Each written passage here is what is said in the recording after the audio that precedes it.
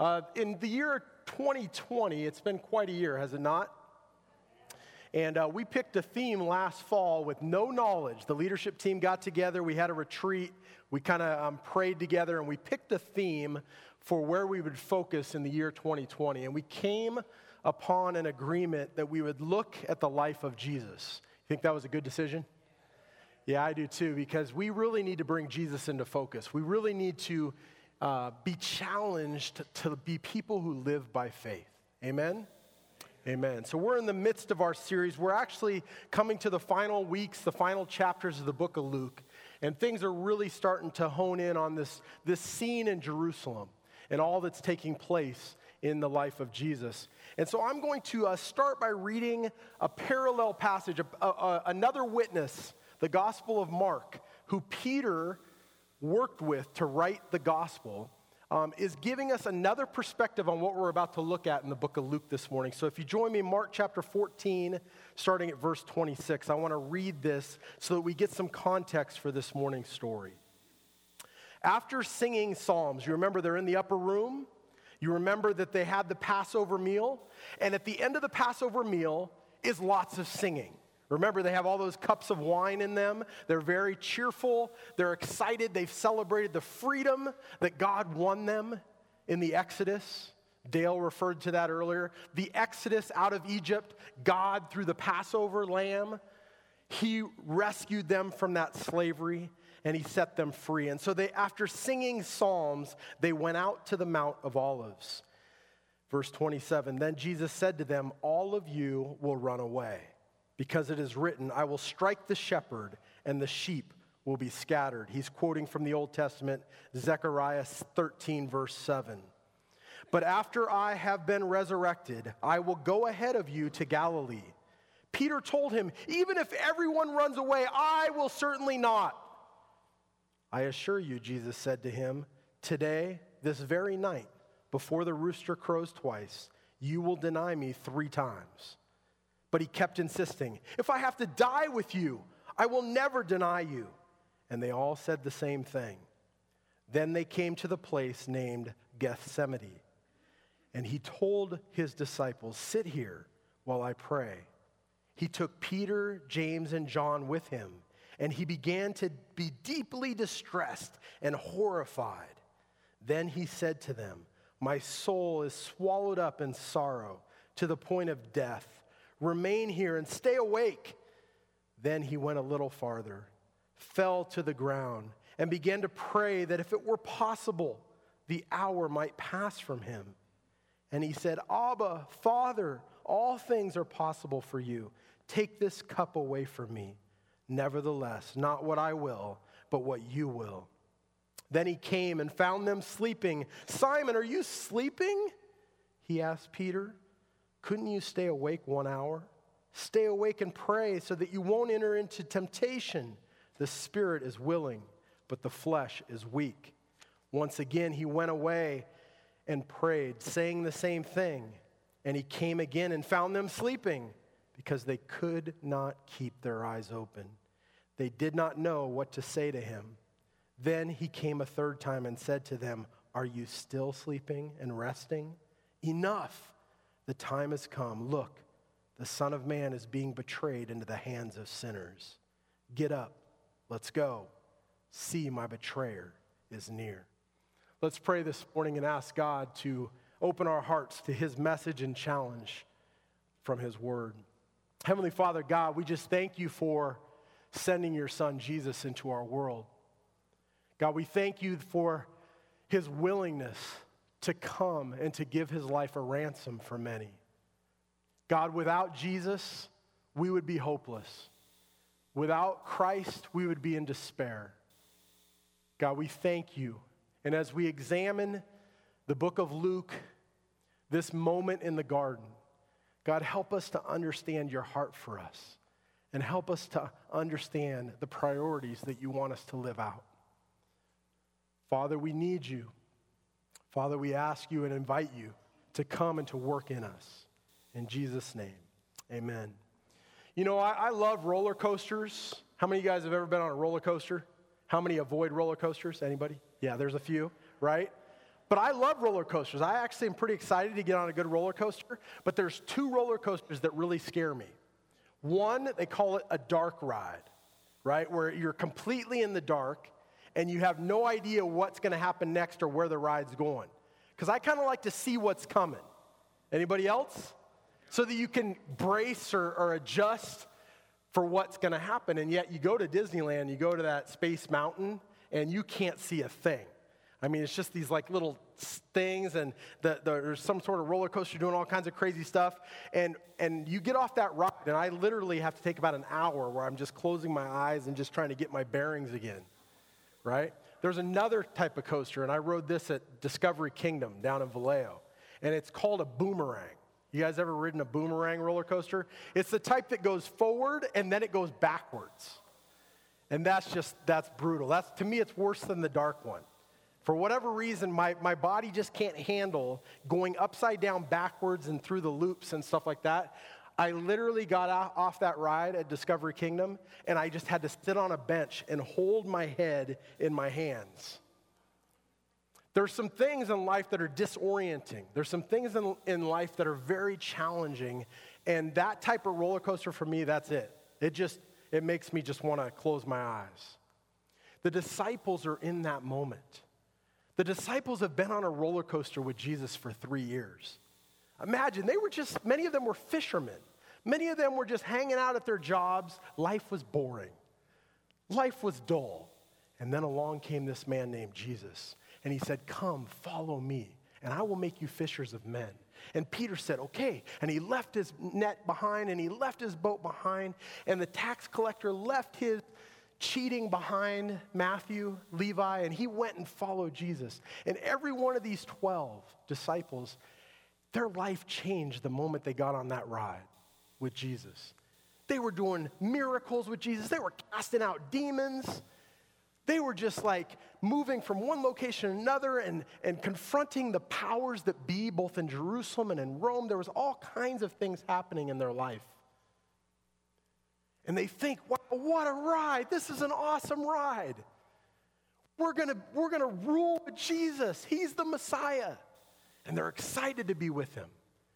And then they come to this final evening. And Jesus starts ramping up the idea that things aren't going to be as rosy as you guys all thought. Because I didn't come to overthrow Rome. I didn't come to ease all of your problems in this world. No, I came for a specific reason, and that was to give my life. I've come to lay down my life to atone for the sins of the world. And you guys are going to be right there when all of this goes down. And in their minds, they can't process. It's like now they're going backwards through the roller coaster.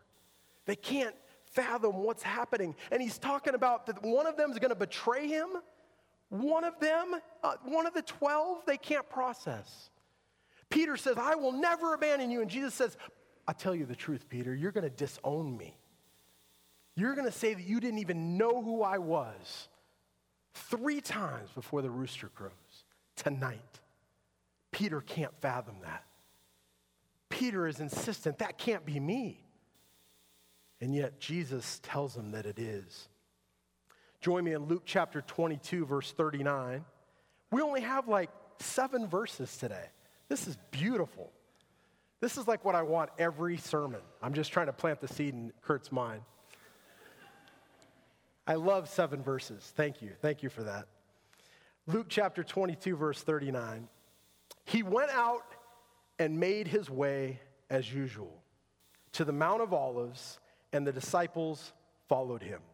Luke chapter 21, verse 37 tells us this, that every day Jesus would go and teach in the temple, and then he would retreat at night to the Mount of Olives to be with his disciples, to pray, to seek God, to re-energize, because his life in Jerusalem was difficult. It was challenging. Every moment was difficult, and so he needed that recharge. He needed that opportunity to be in solitude and amongst those who were friends. And so he had this habit, this pattern, and he didn't depart from it, even though Judas, one of the 12, had left the upper room. You remember? Judas, Satan entered him. Judas had sold him out for 30 pieces of silver. And now he had gone and he said, hey, I know where Jesus is. I know where he's going to be. And guess what? The leaders in Jerusalem, they loved the idea of arresting Jesus without a crowd. Why? Because the crowds up until that point loved him. They would have rioted. They would have gone after the authorities. And so they were looking for an opportunity to find this man in his secret hideout. Jesus went to his hideout, the Mount of Olives. Judas knew where that hideout was because he had been with him many times. Why didn't Jesus depart from his habit? Why didn't he say, whoa, somebody's after me. Let's not go to the secret hideout, the bat cave. Let's not go there because my betrayer knows where that is. Let's go somewhere else. No, Jesus didn't run away from his call. Jesus didn't divert, even in the face of danger. Jesus continued his habits. He didn't run away, despite the persecution that he was about to face. Verse 40, when he reached the place, the place. What is this place? The place is called from the Gospel of Mark, Gethsemane. It was east of Jerusalem. You had to cross over. You had to go down a little bit and then back up. East of Jerusalem, there's a mountain, the Mount of Olives. And you had to cross over a little brook, a little stream. And that stream was known as the stream Kidron, from the Gospel of John, chapter 18, verse 1. You know, I looked up the meanings of these words this week, and I thought, wow, this is really symbolic. This is trying to alert the reader of what's about to take place. Why? Well, let me give you some analogies here, some of the things the Bible talks about. It calls Israel an olive tree. Israel is referred to many places in the Bible as an olive tree. Jeremiah chapter 11, verse 16, Romans chapter 11, verse 24. The olive tree was symbolic for the nation of Israel. Jesus was the fruit of that olive tree. He was the Messiah. He was the one to come. In essence, he was the olive. And Gethsemane means olive press. The olive is about to be pressed. The oil is going to come out. That oil is going to benefit all of mankind. Jesus was willing to go through the press for us. And here he is in the garden that is known as the olive press. It's probably amongst an olive grove. That's a place that he would go and retreat with his disciples each and every day while he was in Jerusalem. The name Kidron, the creek, the brook that he had to cross over, is the name of it means murky or dark. And there's some real dark things about to take place. Judas is about to show up, leading a contingent of soldiers to come and arrest Jesus. There's darkness. Satan is behind it. He is the prince of darkness. The imagery is real. The symbolism is happening. And the gospel writer is trying to get the reader to understand that there's something dark and murky about to take place. Jesus is about to be pressed. When he reached that place was also a place where David had run. In the book of 2 Samuel, chapter 15, his son Absalom had chased him from the throne. Absalom had betrayed his own father, the one closest to him. And now David had left with the rest of his men that were loyal to him. They had crossed over the Kidron Brook, and they ended up in this very same location. You can read it in the book of 2 Samuel chapter 15. A rightful king had been chased from his throne, had been betrayed by someone close to him, and was now being hunted down. There's typology throughout the Bible. When you read the Old Testament, understand that the Old Testament paints a picture of a New Testament reality. Many times, there are stories that you're like, why in the world is that story there? Anybody ever read the Old Testament? And you're like, why did the prophet send a bear and devour like all the little youth? Right? And you read some of these crazy stories and you're like, why is it there? But you need to understand that God is painting a picture of his son, Jesus, and realities that refer to him.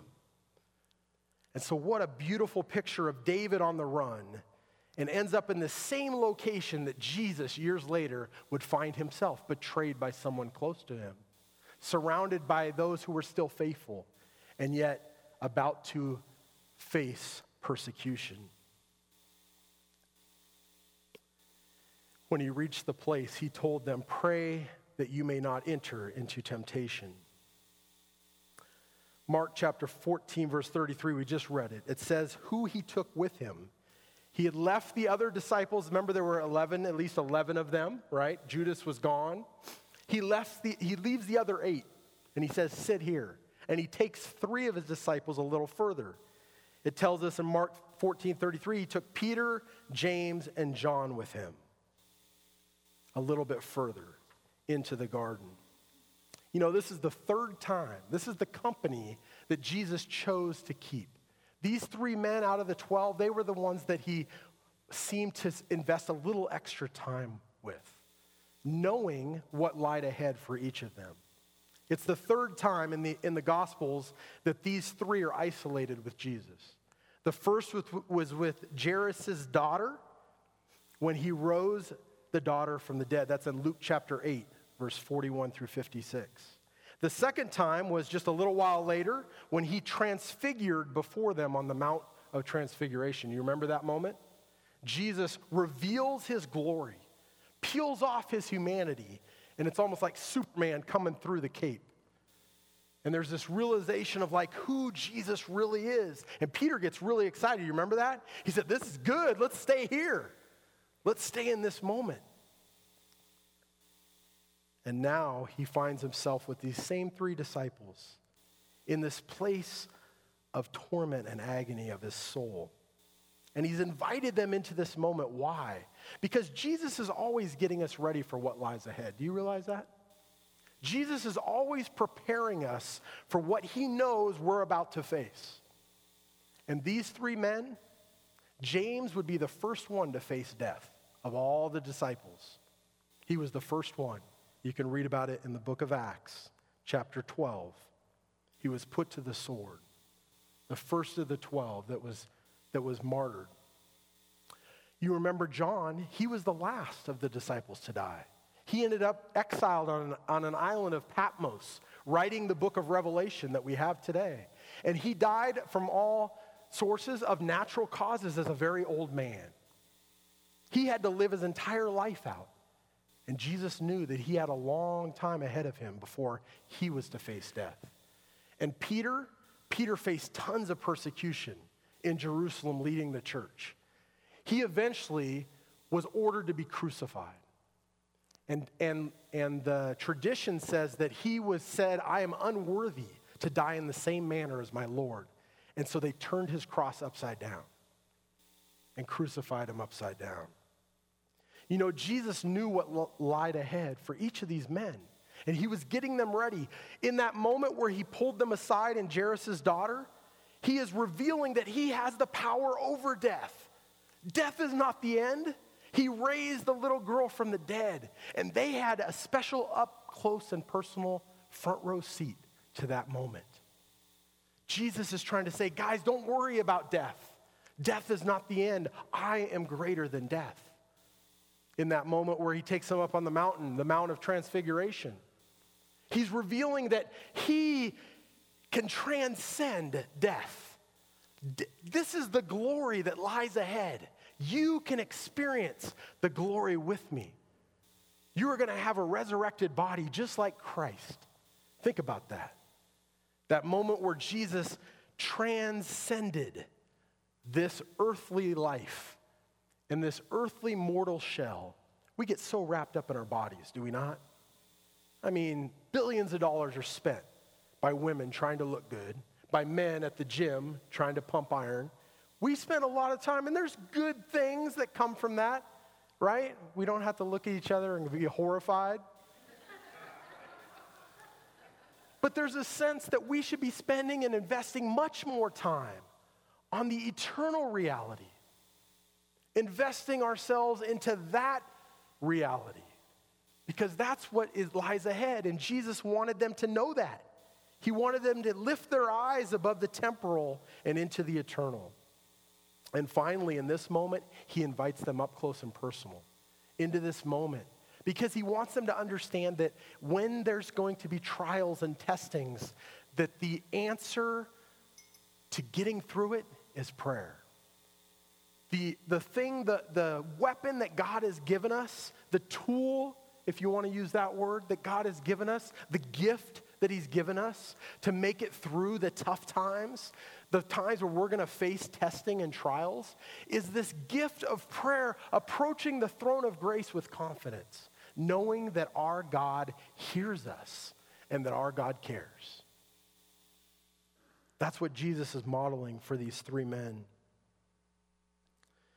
Verse 41, then he withdrew from them about a stone's throw. He knelt down and began to pray.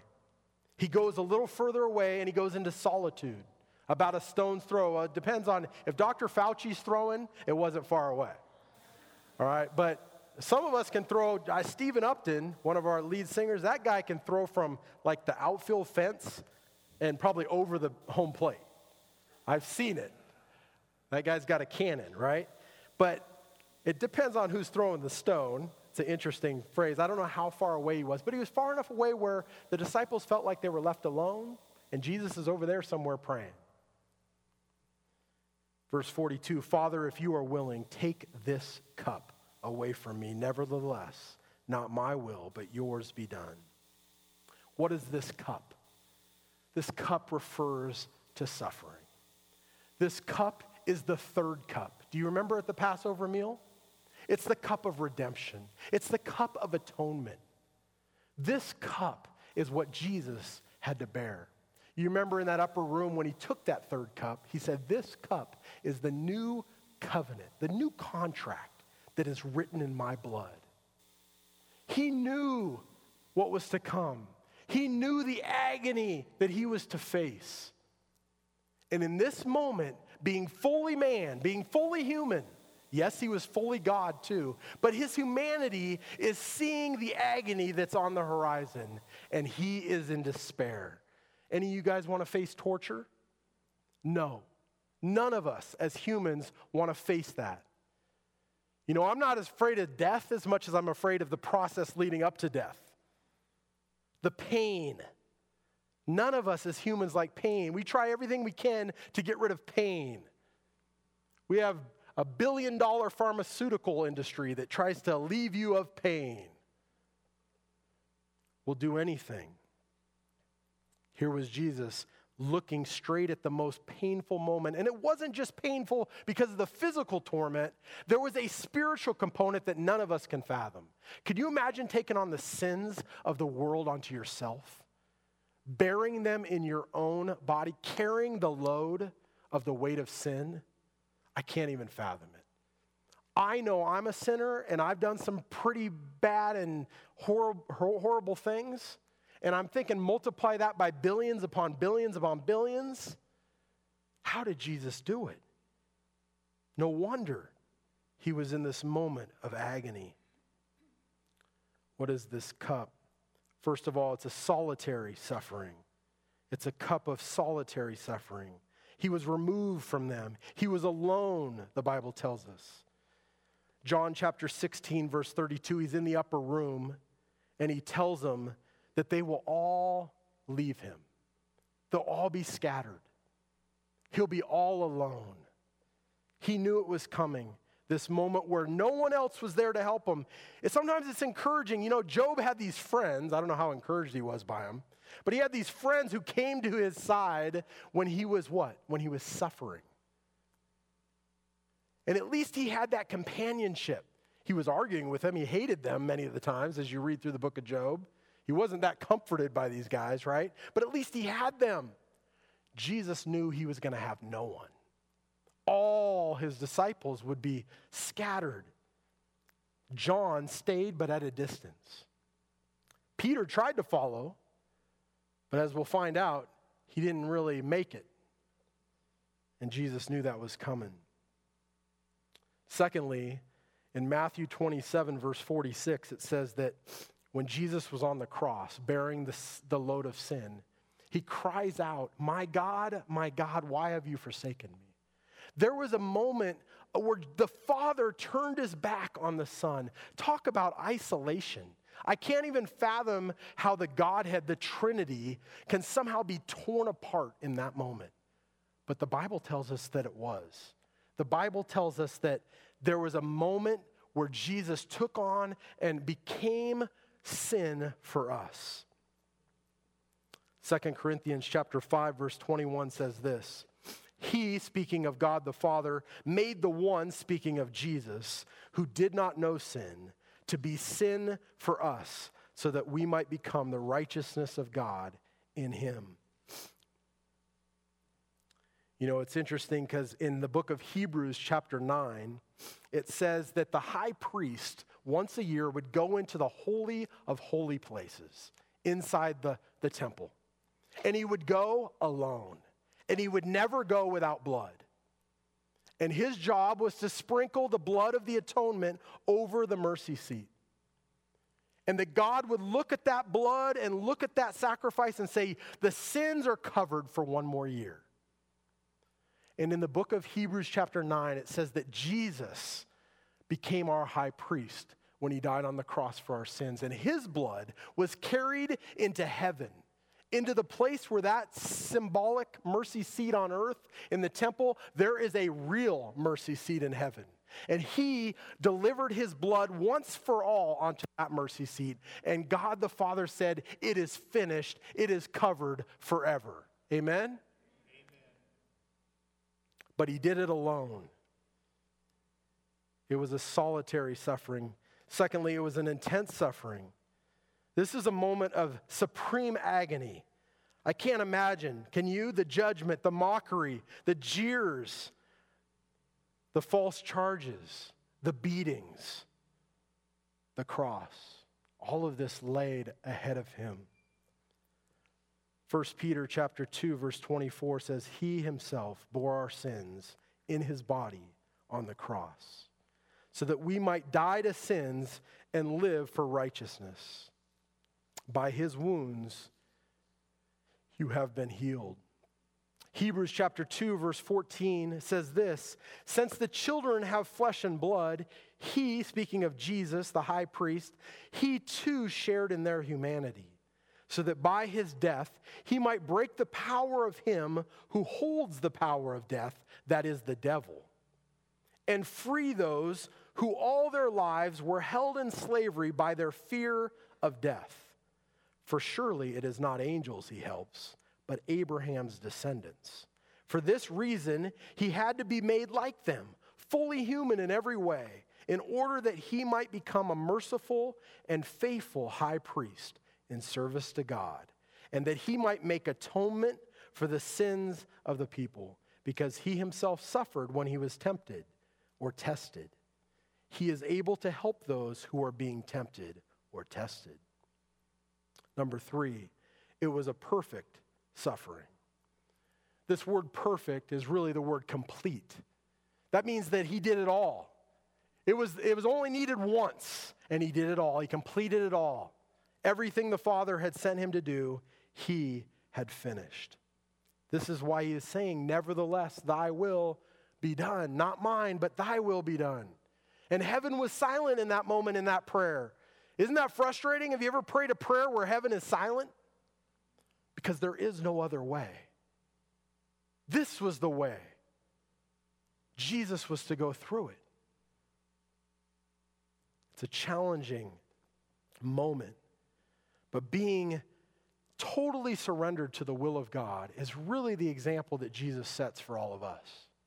No matter what we face, are you surrendered to the will of God? Are you willing to adhere to what God has to say in any given moment, or do you give in to the temptations of the flesh, the temptations of the easy road, the temptations of what the devil is trying to work in your life?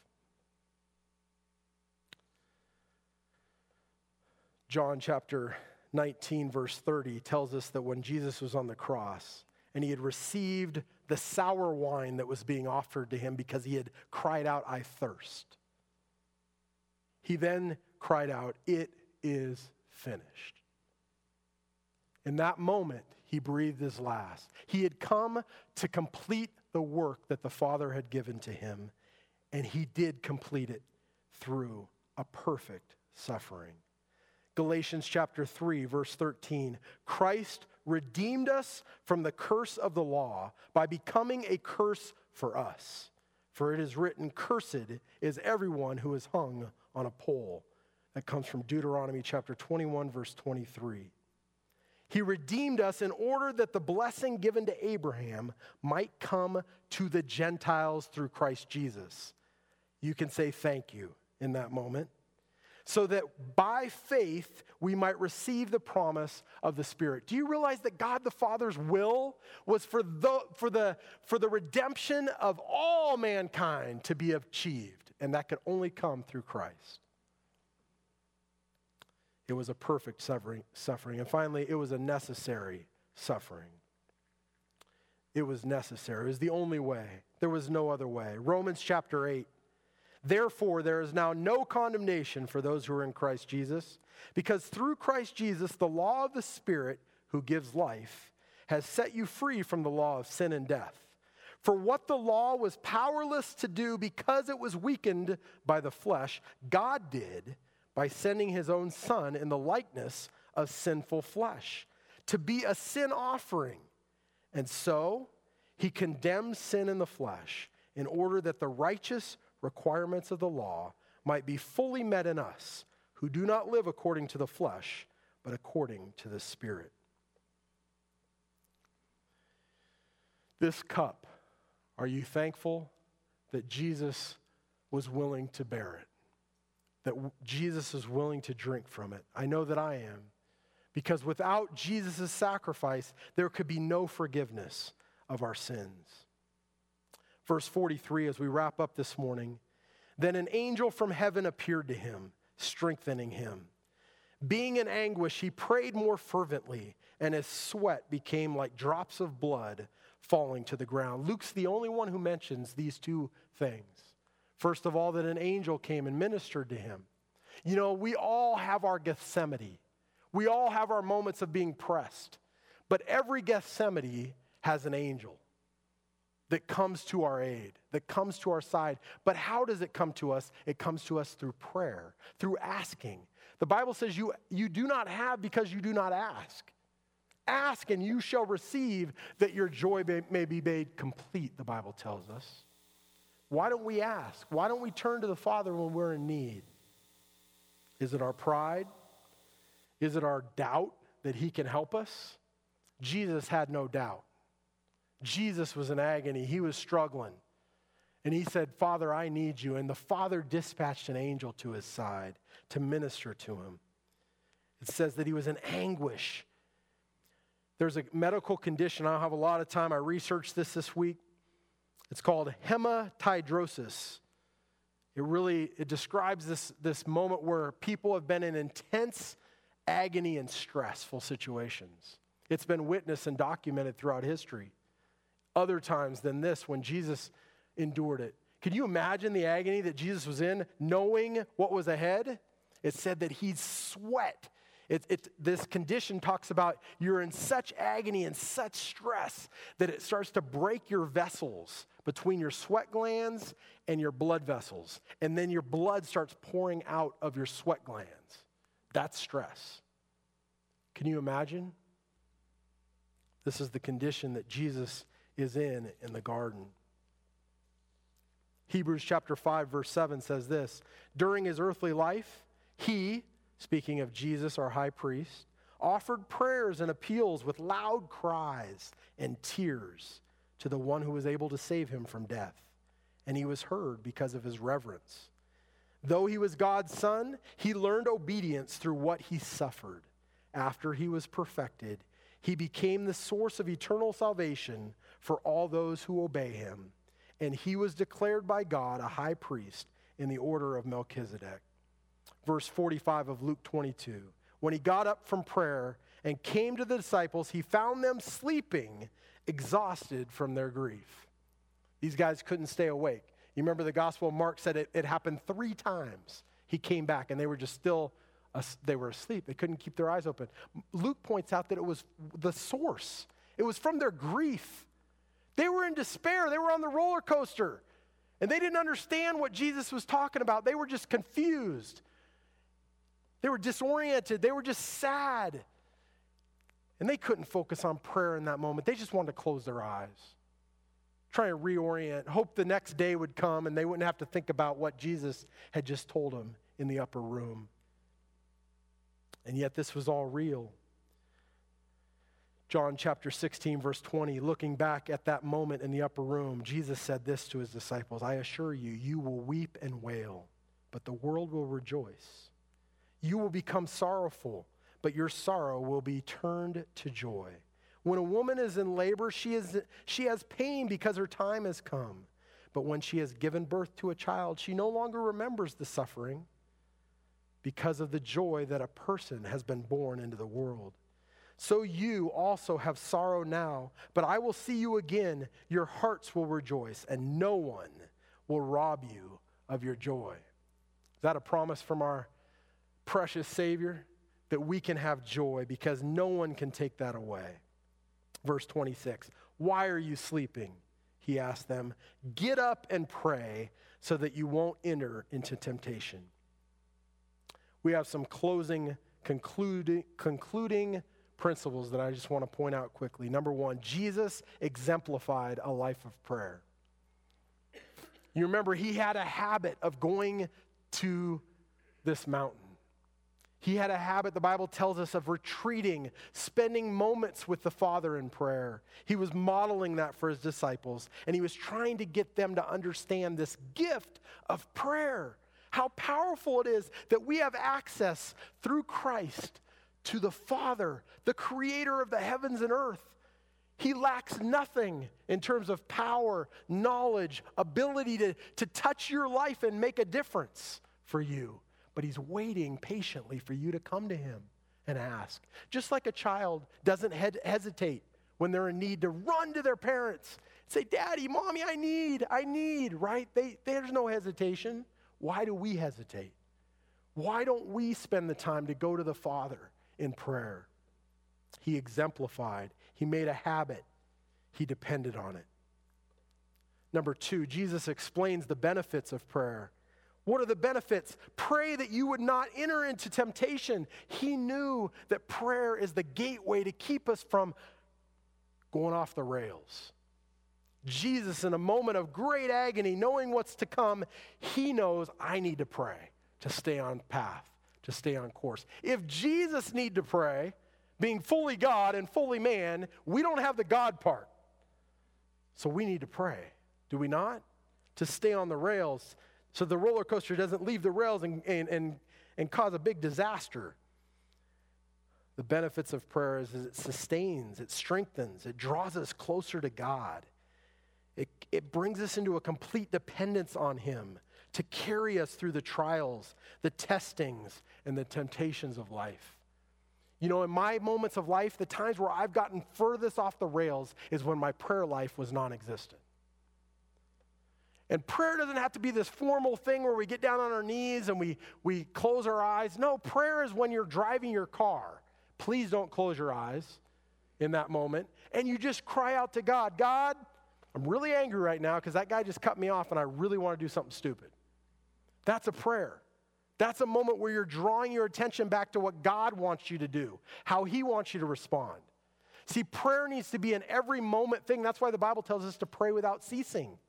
Because we should be in constant communication with the Father. But there's moments of solitude as well, where we need to get away from all the distractions and just seek the heart of God. Finally, Jesus exhorts his disciples to pray, and that's what we're going to do in these final moments of our service together. We're going to pray as a church because there's no greater application I can give you this morning than to say, let's pray. So we're going to do that. So here's what I'm going to do. I'm going to invite Jan to come up. Jan Gutierrez is a member of our prayer team. Where is Jan? There she is. She's coming. And we're going to do something that may not feel totally familiar to us as a church, or if you're maybe a guest here this morning. But I want to give you some peace in your heart All we're going to do is we're going to pray. All right, we're going to pray together over a few topics this morning. And this is how it's going to work. You know, the disciples were in a group of 3.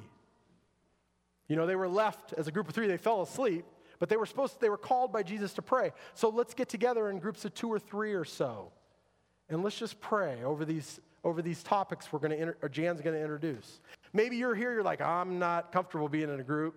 That's okay. You can pray in solitude. Did Jesus not remove himself and pray in solitude? You can do that. If you're not comfortable praying, no one's forcing you to pray today. Maybe you want to be prayed over. You can slip up your hand. We have a whole group of prayer team warriors in the church that will see that hand and come next to you and just pray over you in these moments. Josh is going to be on the piano. I guess Nate's going to be on the keyboard. And they're going to provide a little bit of background music as we pray over these topics. So I'm going to turn it over to Jan. She's going to introduce our first topic. Jan?